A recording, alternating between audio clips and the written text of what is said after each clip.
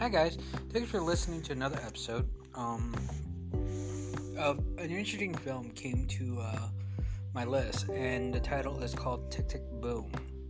And the reason why it came to my list is because it's based off of Jonathan Larson's life.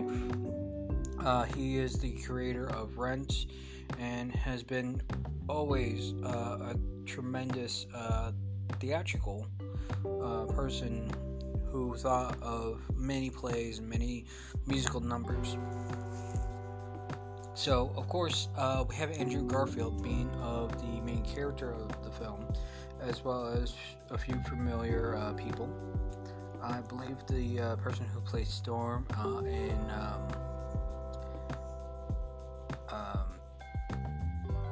Apocalypse, I think, for X-Men, or Straight Outta Compton is in there.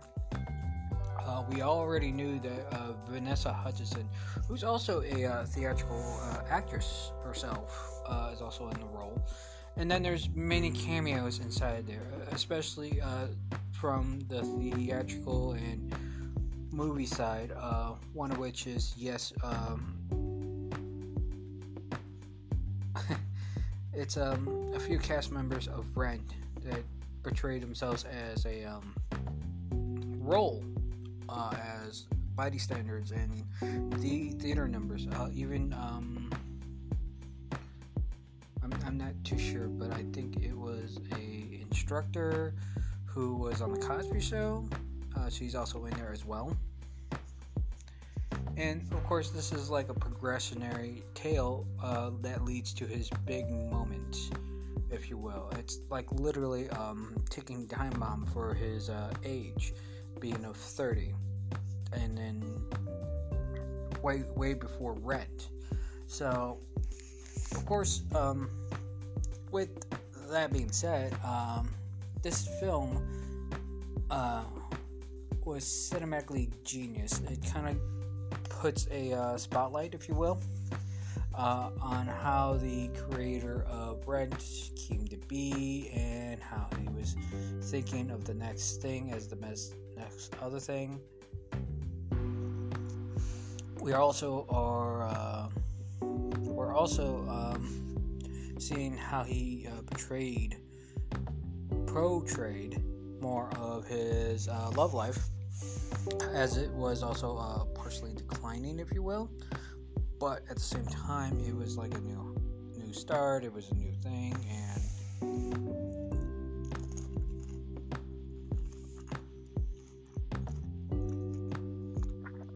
also, it's just sorry for that brief moment. It's I don't know how to explain it, but the film does portray a side of a person who thinks and breathes and lives in the theatrical world. Now, this brought my attention because I do have some sort of similarity to this because of how I thought about my filming career and how I went to school and understand I would say the synaptics of how it works, how things are progressive, and how things were changed, if you will, on how doing certain things helps out a whole lot. So, this being of an eye-opener, if I have to say, it brings a very large scope for those who are in school to portray in the entertainment world that there is a lot of sacrifice, there is a lot of things to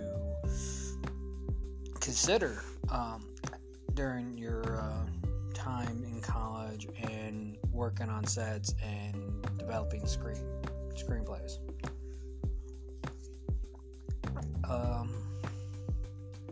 I for one feel that this film is a love letter to Jonathan Larson's family, because this portrayal of a person is what was imagined and how whoever wrote the screenplay or the script for this might have been personal to Larson. And also, we got to understand that if you are studying or learning a person and you want to put them as their main character, one will have to consider the source of why is this character important, why telling the story in his perspective is. And of course, this was like prior to something. For those who don't know Jonathan Larson's history, again, he is a theater major, director, composer, and only a handful of people know his work, especially his close friends who started off the first night ever of their theatrical stage play of Rent. And the reason that's being so monumental, the night before the night of the show, they had a celebration after final rehearsals, and Jonathan Larson literally,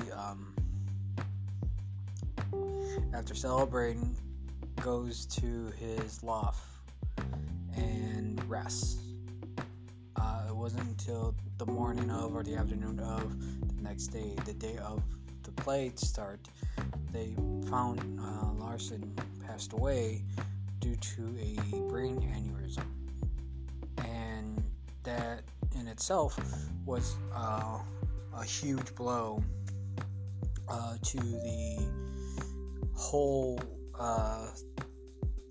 theater world, if I will have to say, because for the person who created the play, the thing that made it monumental, and then never saw the actual day of, it's very, very emotional, very touching, if you will, because it's like losing a family member, and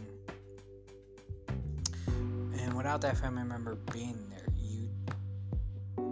you want to honor them by just being at the event in their place and just see it through. And often I see this not being a trend, but more like an ideal that if you are a creator, if you're a person of making things, and you want to make sure that it's being displayed and not on a shelf or in a piece of paper or on a piece of a thought, if you will, that whatever you put out there will not only change for people, but it will monumentally make an impact of that person's life, if you will.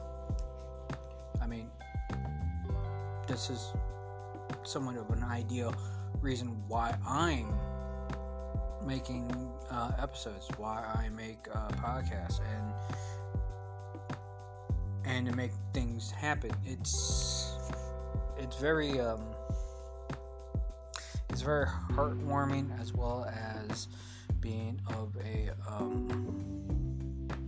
monumental force, or at least part of a monumental force that literally puts the person out there and give 100%, 200%, 10,000% of yourself into your own episodes, your own creativity, your own craft.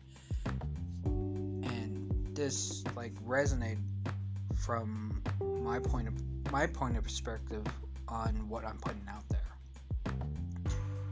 which awoken me from this film I saw, and it is both theatrically brilliant as well as one of those little moments where, yes, it's one of those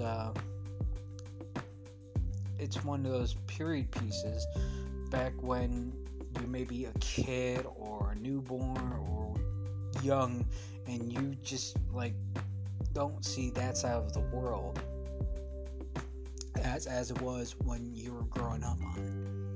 You gotta keep in mind, this is like set in the late 80s, early 90s in this film, and the scene for being a theater person was as much as being a talent or an actor, if you want me to simplify it, if you will. And then have yourself collaborating with fellow composers, fellow scriptwriters, fellow people that are of the same interest as you. These were the times that when people were putting together certain things and at the same time have a very raw and understanding of what they want to deliver for people to understand. So the best recommendation on this film, I would say go see it, because this is one of those films where you're at home, you can actually like pause and think thoroughly, think critically, if you will, on how the portrayal of the work that you're putting out there is. And this to me like resonated to me as well, because again, I am a creator of sorts. I write scripts, I film things, which I don't know where to start with my filming. I mean, I've done a lot of more episodes other than my thesis, and even so, that's still in the, I'm gonna call it the purgatory realm, because it's being like left out in the open, so to speak, in the wake of things that are happening currently. But even so, the films that I've seen and looked at, there's things that I want to talk about, and there's things that is hard to describe. But this episode really pretty much tells me on the film I saw is something I have to also endure and plan out, because there's many things that I have to do. So tremendously, and thank you very much for listening to every episode that is out there so far. There's things that are changing, and there's things I'm researching more. Yes, I will be definitely looking out for future films that are coming out this year, but in the meantime, I got things that I have to do, and things gotta plot out. So you guys take care. Thanks for listening, and see you until then.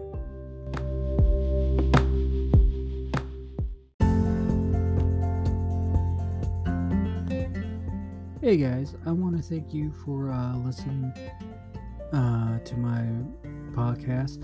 I'm also known to be over at not only Spotify, but as well as, oh wow, I'm also on Spotify, Breaker, Google Podcasts, Pocket Casts, and Radio Public.